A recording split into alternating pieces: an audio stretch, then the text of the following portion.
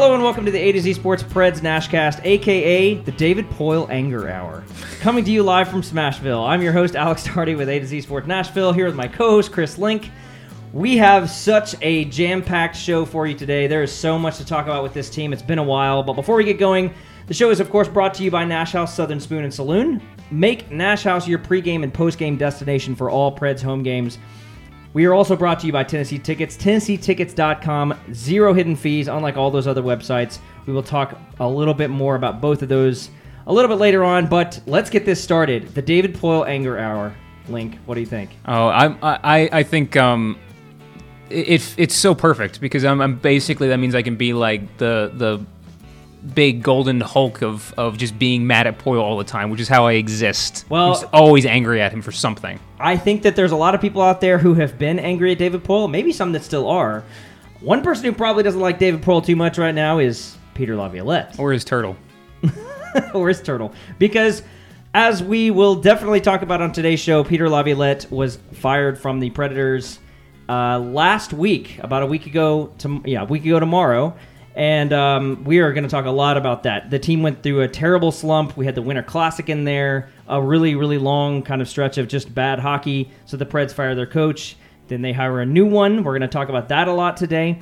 We will also debut a new segment today that Link came up with that we're gonna do a little bit later on. We'll have the 5-on-5 and more. Real quick, let's recap the Preds since our last show. Besides the big moves, They've had 10 games since our last show. They went 5-4-1 in those 10 games with wins over the Bruins, Coyotes, Kings, Blackhawks, and the Jets just about an hour ago. So basically 500 with an asterisk. Exactly. Yeah, 500, which in this day and age where this team is, 500 hockey is just not going to do it, right? I mean, that won't make you the playoffs. That's 11 points out of a possible 20. Bunch of losses in there. The Penguins a couple times. The Winter Classic, of course. They lost to the Ducks in the shootout. But what has been your impression over the team over the last, just looking on the ice, we're going to talk about Laviolette, but on the ice, what have you seen that has stood out the most over these last 10 games or so? Well, over the last 10 games. So one, the stat, barely even a stat that I shared with you before we started recording is, you gave us the last 10 games. Well, yes. I was curious what the last 10 games under Peter Laviolette look like. And that was a very exciting 3-5-1. Actually, I'm missing something. 3-6-1. 3-6-1. 3-6-1. In the last 10 games of Laviolette's tenure. Yes. That is actually, sorry, I need to be 3-6-1. Mm-hmm. Unless you count the one that Hynes was more of a bench observer, and then they actually improved to 3-6-1. Yeah, it's like that game is like almost this like dead space in between the two. It's like, what do we even do with that game? But so impressions were, wait, this is a bad team? Probably that was your thought. Yeah, I mean that was when I just was throwing things out on Twitter like, this team makes me sad. I want to enjoy watching hockey again. They were not pull me out of the doldrums. I mean, really, the Winter Classic was a bit of a backbreaker. Yeah, I think for myself and for a lot of people, because it started so bright. I mean, getting 2 goals out of the power play, right? In the Cotton Bowl. I mean, it was an incredible looking event. Obviously, way too crowded, and there were other logistical issues. But but that was not like those were. I want to say Lambert, but it's Lambert. I know. Yeah. I think people have been calling him Lambert. And have they? I'm not entirely positive of which it is. I'm not sure myself. I haven't heard him actually say it or we have go one way or another. Oberg situation. Yeah. That was him, and then the team got back to playing Peter Laviolette hockey and promptly nose-dived. Yeah. Nose-dove? I don't know. They dove their noses. Yeah, they definitely dove, and they dove bad, and they broke their nose in the process. And that whole game just turned into something that was so like the first we were so triumphant, and there was like you saw like Arvidsson get heroically maimed, and so that game is to me it is just this pivotal moment, obviously, because the result on the ice was so bad. They lose Ryan Ellis for a long time, probably. Oh, what did I say? Yeah, I meant Ryan Ellis. Arvidsson. I assume that's probably what you meant. But then at the same time, I agree with you. I think that was probably the final straw. I mean, but it had to be because the team then went on to beat the Kings and then lose to the Ducks in the shootout. I would be willing to bet that Poyle didn't say, well, 3 out of 4 points in California, that's not going to cut it. I think he already made his mind up. I think that was it. And the Winter Classic was kind of the final straw because of how badly the team looked in the second and third period in front of 85,000 people. Yeah, and I recall Laviolette saying, Laviolette, man, this is why you do a podcast regularly, and when you miss a week, your whole mind just goes to sludge. You just immediately fall out of practice. No, David Poyle, the GM of the team, said something about like this had been on his mind since the playoffs last year. Yes. We know that Laviolette is a patient man, but he invites new levels of patience that I have never known. Mm-hmm. Yeah, it's been something else. And, my sort of timeline that I have in mind of how this whole thing worked based on something that you just said, I think it's probably likely that at the end of last year, David Poyle went to Peter Laviolette and said, you've got to do something, either Kevin McCarthy or the power play related, and it basically came down to like, this is your last chance. And he said, nope, Kevin's staying. I'll hire a third coach. Lambert comes in. There's good results at the beginning, maybe back to normal now. And that was it. And David Poyle knew that there was this like kind of tightrope that he was walking, and then it just got to be, he fell off the tightrope. So, I do think it starts last spring, and then obviously finished in early January of this year. So I think that firing Kevin McCarthy would have been another one of those moves that sort of staves off something that's inevitable, because if you have a power play, and the power play is special teams. Special teams is special. It's but it's a part of a process overall. So that even if you bring someone new in just to coach the power play, whether you have McCarthy behind the bench or not, it still has to exist underneath the head coach. Yeah.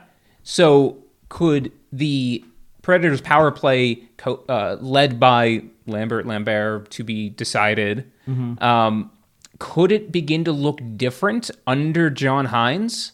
I think it definitely could. Not that it's going to be not I'm going to just pick one, a Lambert difference. Like it's going to be, he's going to really change things up. It's still going to have his touch all over it, but it's going to be within the greater theme of John Hynes' system. Sure.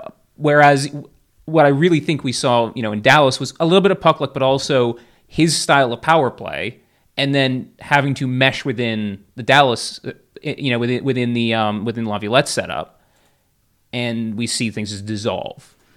Yeah.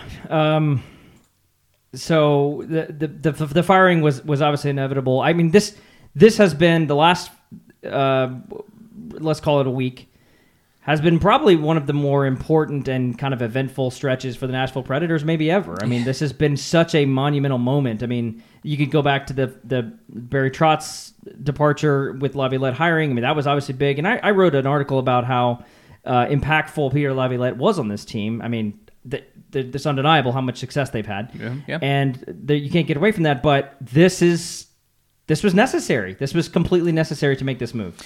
Yeah. I mean, we talked, I think it was a while back, you and I, about how, the amount of time that Laviolette was in Nashville, it's not like, I don't want to talk about the whole, Laviolette's only got a few good years, you got to get rid of him type thing. But in general, hockey coaches don't last that long in their jobs. If you're signing a guy to more than 5 years and then you sign an extension, I mean, do you really expect him to play into that or to coach into that extension? I wouldn't, not in the NHL, not in this NHL. It just doesn't happen. Yeah. So really, Laviolette, 5 years, good years. Okay. I mean, great. Yeah. Time to move on. It's kind of existence, and he'll still get paid out the rest of his contract unless he finds another job. Yeah. And who knows? There's a lot of speculation. Maybe he'll just sit and wait for Seattle to come along. And I think that'd be great. I think a guy like Laviolette for our expansion team, perfect. He could have a lot of fun up there, do some good work. Yeah. What was your instant reaction when you saw that they'd fired? When you first saw the news, what was your instant reaction? I think you'd be surprised how low key it was. I was surprised. I really, really did not expect it. If I said that I expected a mid-season firing, I would be lying. So there was definitely some shock, and then mostly the timing. Because, there was a game the next day, And they announced no interim, and McCarthy was going with them. So you're down to 2 coaches. So unless the goalie coach is going to come marching out and hang out on the bench and maybe run the penalty kill, I don't know what's going on. Yeah. Poyle pulled things together pretty quickly. We had to suffer through the Boston game in the process. I was shocked as well. Shock, surprise was mine as well. And then immediate wondering why there was not an interim named, then the debate about who that should be, who the new coach was going to be. And we're going to talk in just a second about John Hynes, but the Laviolette end was not at all when I thought it was going to happen. I mean, I wrote a lot about this. I definitely thought he would get the rest of the year. I thought he would have to miss the playoffs, which was definitely going to happen, and then get fired in the summer.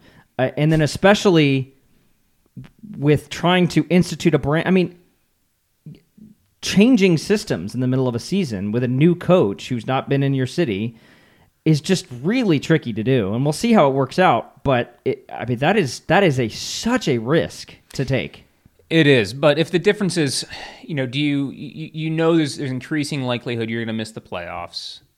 You fire the coach, bring someone new in, try to inject some energy, hope you catch fire and go on a run. Maybe you correct it and you can scrape in as a bubble team, or maybe you go on a ridiculous tear. You try and copy the St. Louis Blues and you end up somewhere in the top 3. Yeah, impossible to say what's going to happen right now. And we're just starting to see the new system come into play. Can I just say I'm really actually very glad they did not go with Carl Taylor. Not because I don't like him as a coach. I think he's great. But that would have been setting a guy up for failure if they had just jumped Carl Taylor from AHL to NHL midseason. Oh, unquestionably. I mean, yeah, that would have been bad. You need good coaches in the AHL, especially when he's shown that he can work with players, he can develop players, and with as thin as the prospect pool is at this point in Nashville, in Milwaukee, for Nashville. It's a little bit scary because most of the exciting talent is either still in Europe or it's in minor hockey. Yeah, not minor league hockey, like minor age hockey. Juniors, yeah, right. Junior hockey. Uh-huh. Yeah, that's the term people use. I'm gonna keep drinking coffee until I can string together a sentence because I am not doing great. They're playing in the OHL. OHL. Yeah, as they say in Canada, the OHL. The OHL. Like the wool. Well, let's go ahead and get to it. We're going to talk about John Hynes in a second. But before we do that, the Preds NashCast is brought to you by Nash House Southern Spoon and Saloon.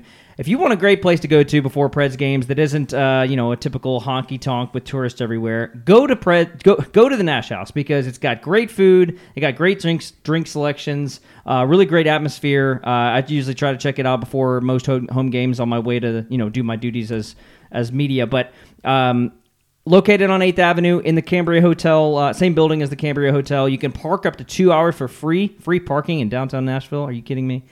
And then go to the game, come back afterwards, go hang out with your friends at the Nash House after the game as well. That is the Nash House Southern Spoon and Saloon on 8th Avenue. Go check it out. Okay, so I want to read you this quote from John Hynes in his press conference. And look, I know press conferences are not the best time to analyze how a coach is going to do. They're all going to say the same things.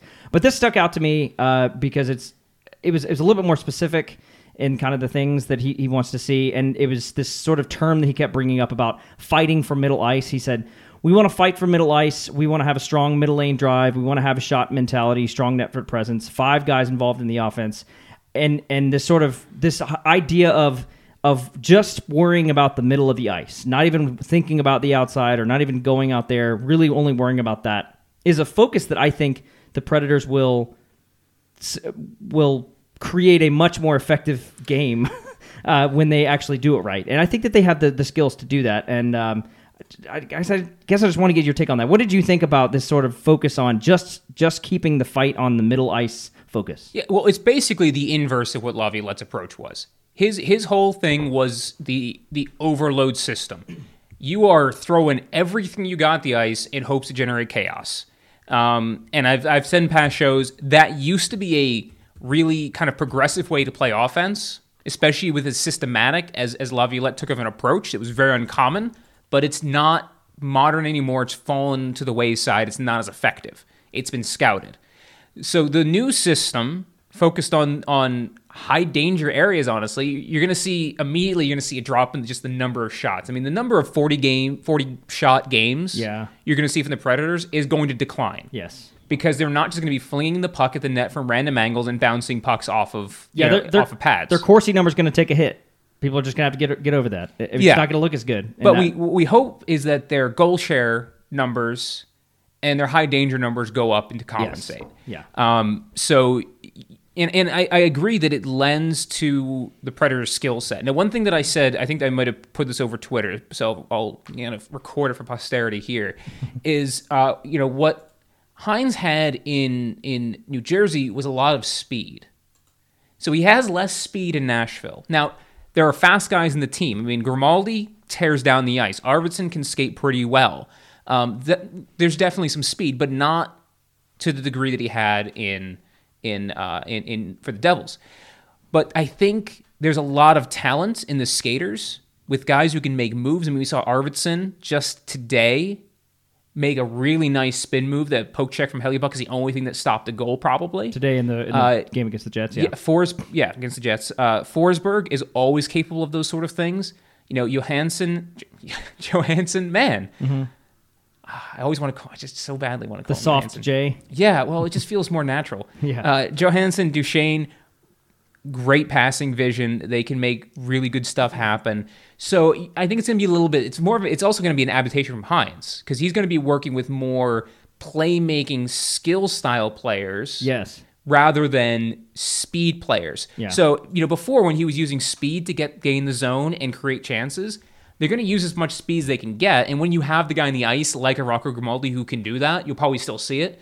He'll probably have to adapt a little bit, which I think we're seeing as far as more progressive passing, maybe a few more passes than you might have seen in New Jersey.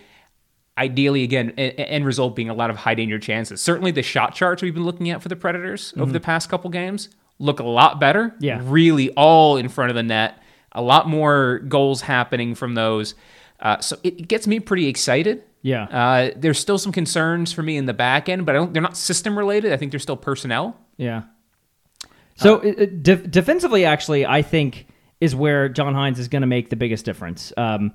I think what we saw with the Laviolette era was as you said, a flood of shots, get everyone in the offensive zone, cycling the puck, defensemen coming down behind the net. You got Roman Josi circling and then defense or forwards having to cover on defense. So that's why you see crazy stuff like Rocco Grimaldi having to drop back and play on a 2-on-1. I mean, this stuff happens all the time in the Laviolette era. And to be honest, it wasn't always unsuccessful. I mean, you saw a lot of really fun hockey under Laviolette, but the difference now is you're not going to see defensemen jump up into play as much. I mean, Roman Josi's about the only one. Ryan Ellis, when he comes back, he'll do it too. I bet Ekholm is going to stay back a lot more. I bet Fabro will stay back more. I sure hope Dan Hamhuis stays back more. Which is it's gonna serve them well because that's the roles that they excel at. Exactly. It's gonna help with those numbers, and they're staying tighter in the defensive zone. They're holding a better formation. It's more of a zone defense compared to a man-to-man. Which is great because I think in some cases the puck's coming to the defender rather than everyone chasing. Yes. Right. So there's a little bit less room for the defensive structure to collapse. Because that was the big thing that we were seeing under Laviolette this season, is that as offensive pressure continued, because they couldn't get the puck out, they would the structure of the defense would collapse very gradually, and then the high danger chances would start, and often a goal would happen. Exactly. Or a Predator player would make a significant error that would result in a goal. Yeah. What we're seeing now is that the other team is still kind of hemmed to the perimeter more, but the team is a lot tighter towards the middle of the ice, the Predators, defensively, so that they're able to recover the puck a little bit more cleanly. There's a defender in front of the net who's always there supporting the goaltender, who's able to clean up and recover the puck. They're still struggling, in my opinion, to move the puck out of the zone. Yeah. But I wonder, I think that's more personnel dependent. So they're down Ellis, so that's a big issue. Yeah.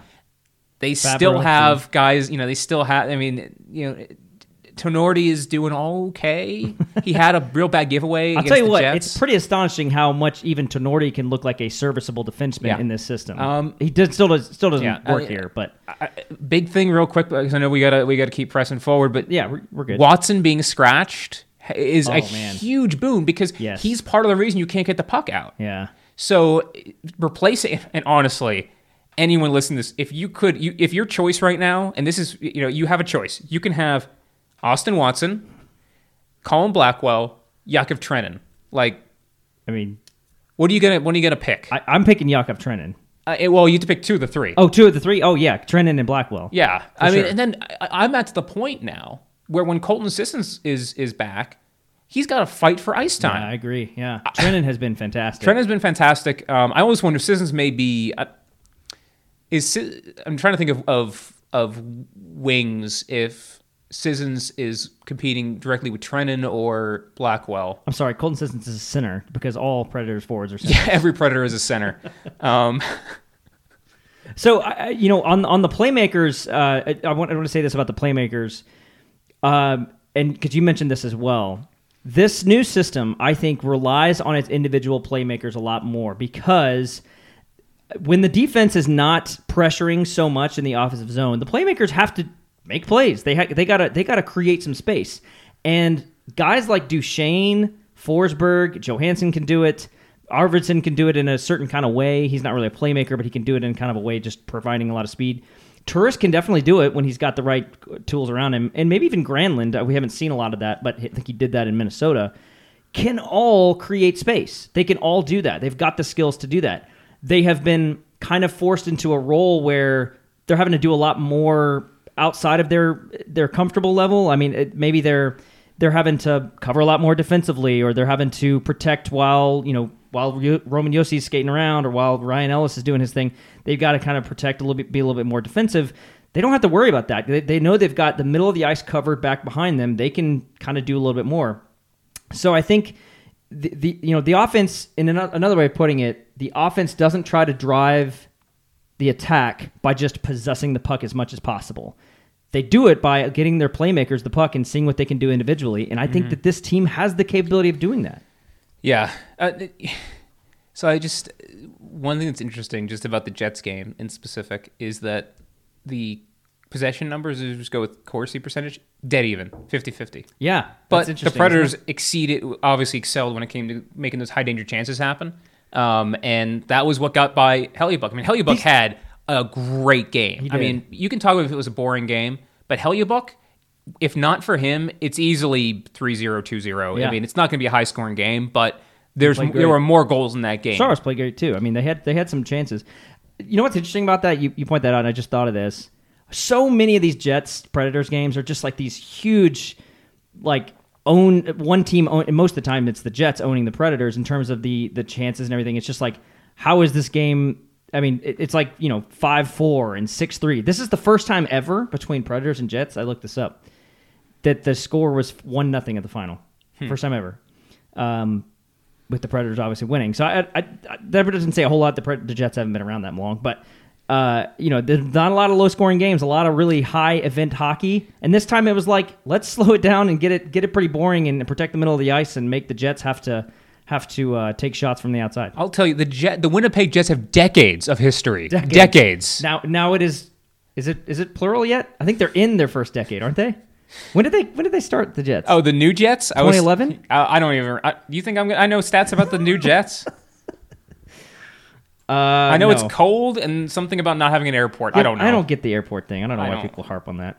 So I think just to put the wraps on this, I think that the John Hynes era, which is it's 2-1-0 if you really want to count that first game. If you don't, it's 2-0. Yeah, I'm gonna go 2-0. 2-0 because that Boston game is just this dead space in between the two. That was Dan Muse head coach, which is not. That's true. That's not going to go on. Dan Muse era was very short lived. We petitioned to get that called the Dan Muse game. So Dan Muse era. Yeah, the Dan Muse era is pretty much a flop. So Dan Muse. Fine, he's fine. Nothing against Dan Muse. Yeah. That was the ashes that were the Peter Laviolette. It was era. An impossible situation. Yeah. Let's go ahead and move on to the 5-on-5. The 5-on-5 is brought to you by Tennessee Tickets. TennesseeTickets.com, 0 hidden fees, unlike all those other websites. You go to Ticketmaster, whatever it's called, you are going to pay a lot of extra money than what that price of the ticket is. Trust me. If you haven't done it, just go check it out. You'll see. But instead, you should go to TennesseeTickets.com to get your tickets to Preds, Titans, home and away games, college sports, concerts, all that stuff. You can actually use promo code AZ10 to save another $10 off of your already savings by using Tennessee Tickets. So go get some tickets to an upcoming Preds game under new coach John Hynes, and you'll pay a lot less than you would if you went to other websites. So, are you ready for this? 5-on-5? I never am, but I still... Have you been preparing? I've been meditating for a week. Okay. So the first one, this is so perfect. I actually had this one lined up for the last time, and then we bumped the 5-on-5. How far away from an empty net do you think you would have to be to reliably shoot the puck in? So we have seen Yossi and Ellis hit like 200-foot shots, and then, of course... the all-time greatest Predator so far, Pecorine, finally scores a goal from about 190 feet away. It was pretty incredible. It made, headline news everywhere for a goalie goal. And for that one to be he absolutely shot that puck perfectly. But back to the question, how far away from an empty net do you think you would have to be to reliably shoot the puck in? I don't know. I would generously give me like 30 feet. Like, oh, okay, that's pretty good. But that's just shy of the top of the circles. Yeah, right. That's for me to get the puck on the net. I was gonna go 20 feet. That's what I was gonna say. Okay, maybe I'm being ambitious, but I'm also thinking about just like pushing the puck gently along the ice. I think that's pretty close. 20 to 30 feet. That's pretty close in terms of the ice. If you'd said like 5, I would have been like, I think you could do better. Yeah. Now if there's other people on the ice, let's go with like 4 feet. Yeah, like 2 feet. Yeah, no, I think we're talking empty net, no one around you, just shooting pucks in. Yeah, reliably. I think I don't think that's unreasonable. Yeah, I think that's the same with me. So, all right, that was question 1. Question 2. Everyone's like, these guys are full of crap. Have you ever tried to grow a beard? And if so, how far did you get? I mean, had I already shaven when we were recording together? I guess so. I had a beard from. I only shaved it off just over 3 years ago. Okay. So I had a beard from like 2005-ish. How big? How full are we talking? I mean, it was just a normal beard. Like it wasn't like a huge one. Okay. And I had it, and I accidentally shaved it off for a job interview. And then I immediately grew it back, and I grew it back better. My first beard was a very trashy beard because I was very young and inexperienced at growing beards. The second was better. Gotcha. Now I have like too much. The hairs on my cheek are so blonde, it just looks like I have a goatee, and it's embarrassing. Not to say anybody who have goatees are embarrassing. Just for me, that's not my look. So I tried to grow a beard a couple times when I was coaching soccer. When we made the playoffs or whatever, district tournament or whatever, I tried to grow a beard. And eventually, we went pretty far. It got pretty long, and I actually have bad memories of it. It was just scratchy, and it grows in a very weird way for me. It takes a good month of focus and wanting to do it to start getting there. I'm actually fortunate. I don't get any itchiness with a beard. Oh, really? None. Oh, man. That's the worst part for me. So I asked the beard question because, of course, hockey playoffs are just about 3 months away, so we got to start thinking about your playoff beard if you're going to grow one out there. A lot of good beards on the Predators. Obviously, there's Ryan Ellis. I think, let's see, who else has one? Yossi often has. Yeah, Yossi grows a good one. That's true. A good beard. Ellis is clearly the best. Ekholm has a pretty good one, too. Yeah. All right. If you played in the NHL, what jersey number are you going with? 42. 42? Yeah, because I'm a big old nerd. Okay, wait, why? It's the Hitchhiker's Guide to the Galaxy answer to the life, universe, and everything. Oh. The question of what is the answer to life, universe, and everything. So wait a minute. So do most hockey players that go with 42? Is that why they go with that? I honestly don't know. Maybe, but yeah, I'm just a big old dork, and so that's what I go with. Dorky numbers. My number is 15. It's just always the number that I got. No real fascinating story behind that. That's what I had in high school, and that's what I have now. So, more questions about hockey. Actually, I have a UTC Mox hockey jersey upstairs with 42 on it. Nice. Yeah. Question 4. Okay, this is kind of an either or. Would you rather be fast in hockey or strong? Would you rather be fast or strong? Would you rather speed up and down the ice, or would you rather be strong and fierce and feared? Can I ask an exhausting question? Of course. Does this question include overall general skating talent? Is it strong and a good skater, but you're not super fast? Or so you're a good skater either way? You're a good skater either way. Me personally, I'd rather have the strength. Me personally, yeah. Okay. As long as I'm a good skater, but if I'm like Austin Watson, no, I'll take the speed. Right. Like I'd rather be Rocco Grimaldi than Austin Watson. Okay, gotcha. No, that makes sense. Yeah. I think I would rather be. I mean, this is such an obvious answer. I'd rather be like a Connor McDavid, like speed. obviously, everyone would rather. It's fantasy time, yeah. Yeah, but I think that there's something just so fascinating about watching a skater just blow by everybody, and it's just like, I mean, you can't even touch him. It's nuts. Well, but see, the guys I loved growing up, it was, Eric Lindros was the man, and I always, like, even until as recent as like the 2010s, always idolized the power forward. Right. Even though power forwards have they don't really exist in the same way now that they did. Right. That's always like, I'm always like, those guys, the guys who could score like 40 goals and they're not that fast, they just like bowl by people and they have great skill. Yeah. I always loved those guys. And then like the same thing, like I'm not a huge football person, but like fullbacks, I always thought that's like the coolest position because they just like, just give me the ball, I'm just gonna run through people. Like I always loved that. So when you play like the NCAA football games and those are out, I always like make my guy the fullback and just plow through people. I don't know. I've always really enjoyed that. I kind of miss the power forwards aren't a thing anymore, but it's probably for the best. I think there's something about the strength being. I mean, there's something about just physically dominating someone, but also with speed. I think it's almost in a way more like just destroying the other team because you're saying. Like, just not for hockey, for such a physical sport, for them not to even be able to touch you is just so great to me. And in the league that I play in right now, there's no physical contact anyway, so it doesn't really matter if you're fast or strong. They can't even touch you either way. But I would rather be so much faster than anyone. So here's my final word on this, and this is maybe the deciding factor for me. Speed is going to be one. I mean, there's obviously work about skating talent and practice and things like that, and form. But speed is very genetic to me. Like, if you're not built for speed, you're never going to get speed. That's true. So you can build strength. You can get strength. Yeah. If you've got a frame and you're willing to put the work in, you can make up for that. So if you're a good skater but you don't have speed, you can make yourself strong and compete in that way. And as someone like, who's in the gym 4 or 5 days a week, that's appealing. Like, that feels more obtainable because I was never going to be a sprinter. Mm-hmm. Yeah, you do have to have a certain body type for that. Well, you mentioned football, and so that leads me to question number 5. Do you watch the NFL at all? I don't think we've ever talked about this. I know. We're both soccer fans. You're a huge Tottenham Hotspur fan. I know that you watch that. I know you watch a lot of other things on TV other than sports. But do you watch the NFL?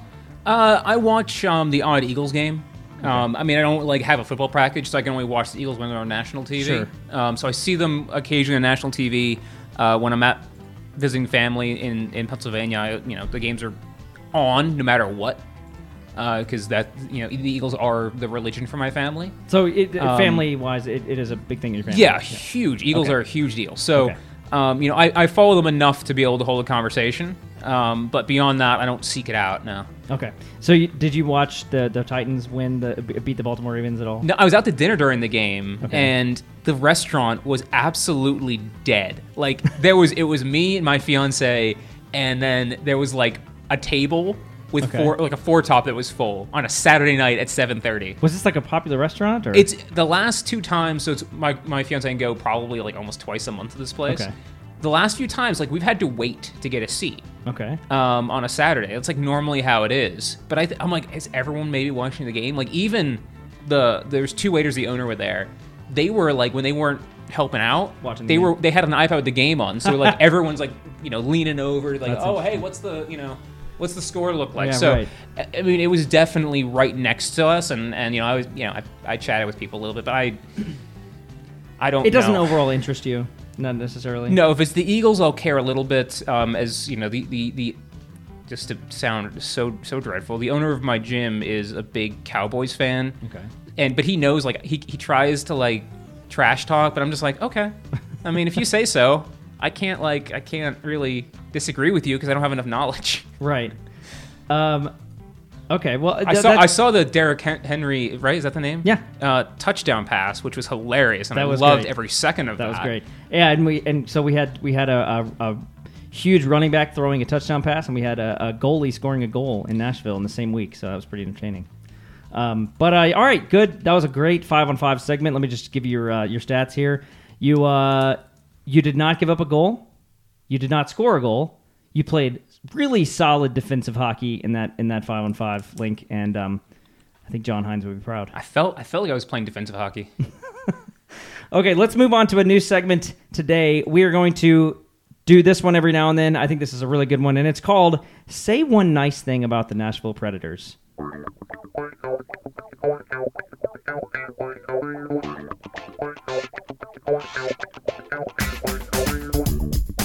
You came up with this segment. I have two today. If I can do two. Yeah, of course. How about you do one, then I'll go, and then you do your second one. Okay, so I think I'm gonna do the obvious one because I've been waiting for this to happen for 12 years, and that is that Pekka Rinne scored a goal.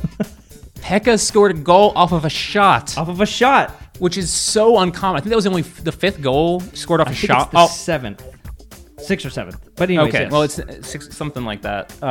Like, since 1917. That's insane.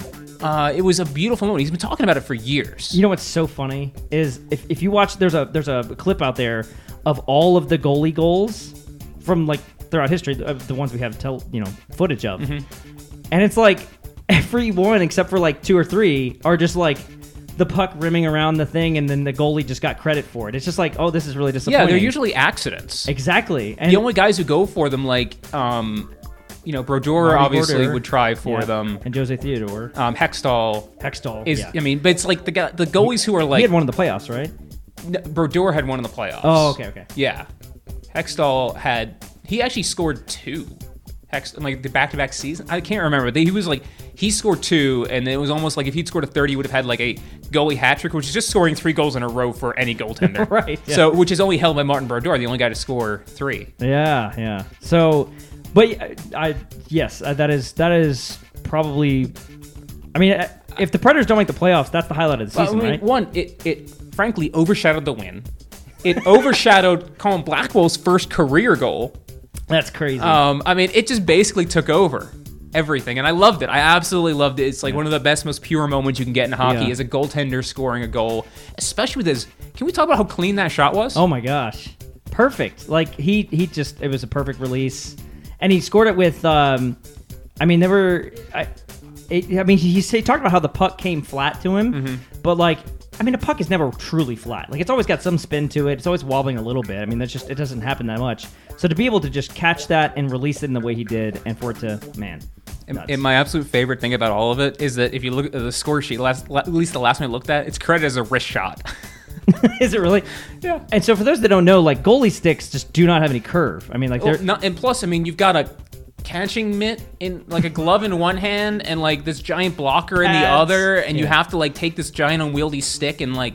And it has to be the right situation. You got to be... I mean, he would never have done that if they weren't up 2 already. Like, never would have done it was just absolutely perfect. Yeah. Perfect moment. So that was entertaining, and So, all right, my say one nice thing about the Nashville Predators is I'm pretty excited, and I think Predators fans are probably pretty excited that Roman Josi has a legitimate shot at the Norris Trophy this year. Right? We talked about this in a show previously. I don't think he's... I think he's obviously going to be in the top 3. I think at this point, if he keeps this pace up especially, he will be a finalist. Just based on points, and that's all they care about with the Norris is if it's basically the top 3 point getters for defense. So it's probably going to be Carlson and Dougie Hamilton and Roman Josi right now. His 12-game point streak came to an end today in Winnipeg. But even saying that, he's still only shooting like 9%. You usually see these defensemen that are shooting like a ridiculous 18%, and then they're Their shooting percentage crashes down. He's still shooting a reasonable percentage. Well, 9%. So what's going to be interesting is under Hynes to see how that changes, because 9% is still high for defense. It is high for a defenseman. So I'll be curious to see how that changes. It's not Brent Burns shooting 20% high. Brent Burns, positionless hockey. Let's do it. But so that's my nice thing is Roman Josi is playing like he's never before. He's insane to watch. It's so much fun watching him out there, and he's got a legitimate shot to win the Norris. I think he deserves it with Karlsson just based on more defensive play as well. Yeah, right. Definitely. Not to say yes, exactly. He's been a better defenseman as well. So my bonus nice thing, and this is just opportunistic in the most pure way. The Predators' gold home jerseys are so much nicer than the monstrosities that have leaked for Nashville SC. The Nashville SC, it is the color of a highlighter taking a urine test. It really is. They are, and they're just, oh god, they're just blank. It looks like a construction site worker. It is just yellow, and it's got the required Adidas stripes in the arms.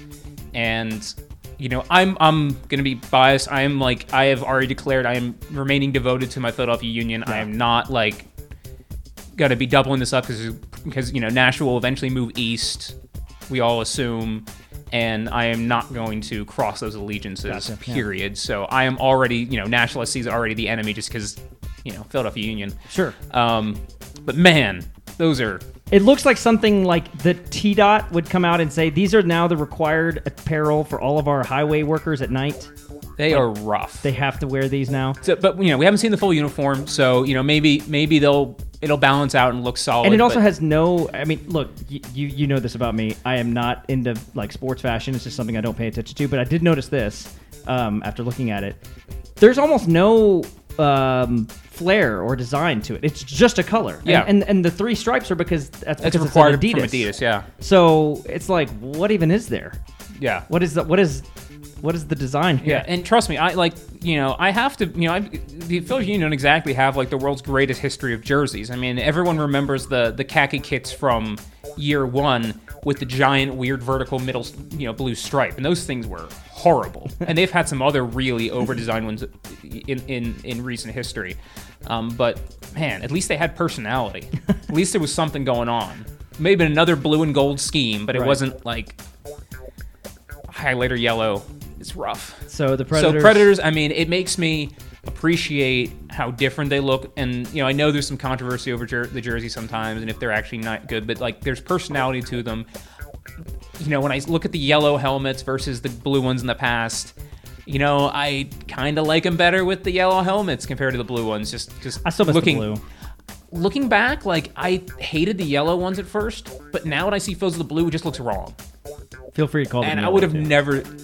Yeah, well, I mean, it was very nice. I was being nice, so I said gold in the first one, but it's you can call it whatever color you want. Oh, now it's yellow. I was being nice. Now I'm being me. Now I'm being right. Okay, well, there we go. We said one nice thing about the Nashville Predators, and actually Link said two nice things about the Nashville Predators, so there you go. Okay, let's talk about one last thing before we can close up shop here. The Predators have 3 games until their bye week / the All-Star break, which coincides for them. They play at the Oilers, they play the Ducks at home, and then they play the Sabres. So the at Oilers is a pretty big game, considering the Oilers are ahead of them in the standings and probably a better team right now. And then they have the Ducks at home, who they just lost to in the shootout, and then the Sabres are... I don't know anything about the Sabres. They're not good, right? I'm assuming. The Sabres are... they're all over the place. They're sort of like maybe where the Predators were a couple days ago. Jeff Skinner's injured. Yeah, they're... and Jack Eichel is still very good, obviously. Yeah, they're quite a few points. They're probably like 7... I want to say they're like 7 or 8 points, maybe 9 points out of wildcard spots. So, I mean, they're still probably... cooked for the year. They're still convinced Carter Hutton is an NHL goalie. Linus Hallmark is the better goalie between the two of them, and I barely even know who he is. So there you go. All right. So those 3 games, those are pretty massive games. Yeah. If the Predators go, this is a bonus 6 question for you. This is a 5-on-5 bonus. So you got overtime. It's a delayed penalty. You got an extra skater out there. If the Predators win those 3 games, actually, let me ask it this way. They will have 6 more points. Yes, I did it. You win. I solved the puzzle. How many of those 3 games do they need to win in order to feel like they really have some momentum going into the All-Star break? Do they have to win all 3? Can they just win 2 or 1? They need at least 5 of 6 points, in my opinion. Okay. The Oilers are rivals for playoff positioning. Yeah. The Oilers are the team the Predators are chasing for a wild card spot or better. So you need to make up ground. The Ducks are the lowest of low in the West and are a bottom 4 team league wide. They have got to come over with You have to beat the Ducks, especially on home ice. Buffalo, not a great team. Not a horrible team. They can surprise you. They can come out. They can win games. They have talent. Their Eastern Conference should be free points. You have to get at least 1 point out of any Eastern Conference game. Every Eastern Conference game you lose and get 0 points out of is even more is just a wider gap. I mean, I feel like you have to get points from those. And that's a very winnable game for the Nashville Predators. So, I mean, 5 of 6 at minimum. Get a real win streak going because this team, if they want to be a playoff team, need real win streaks. And they've been doing a lot of win 2, bomb a whole bunch. Win 2, bomb a bunch. They can't keep doing that. And this is the time to make a statement and then get some rest. Yeah, and it's getting to crunch time because you've always got the trade deadline. I'm sure next week we might go into more on trades because that'll tell us a little bit more about where the team is. Prior to this coaching move, we had no idea, and we maybe still don't have any idea about whether they would be buyers or sellers. So we'll definitely talk about that but prior to the trade deadline. And if the words wake-up call occur any time over the next week, something has gone horribly wrong, and we might as well just pack in the season if I want to be super negative now. Yeah, we're done with the wake-up calls. They can lose, but just no wake-up calls. You can check out plenty of hockey coverage at AtoZSportsNashville.com. You can follow me on Twitter at AlexDarty1. Follow Link on Twitter at 3DLink. We will see you for episode 7 on January 26th, which is a couple weeks away. Any last words? Final thoughts? No, I've shared everything. I've given you all that I have to give. The tea that you made me was fantastic, so I appreciate it's one of my small set of skills. We will see everyone next time.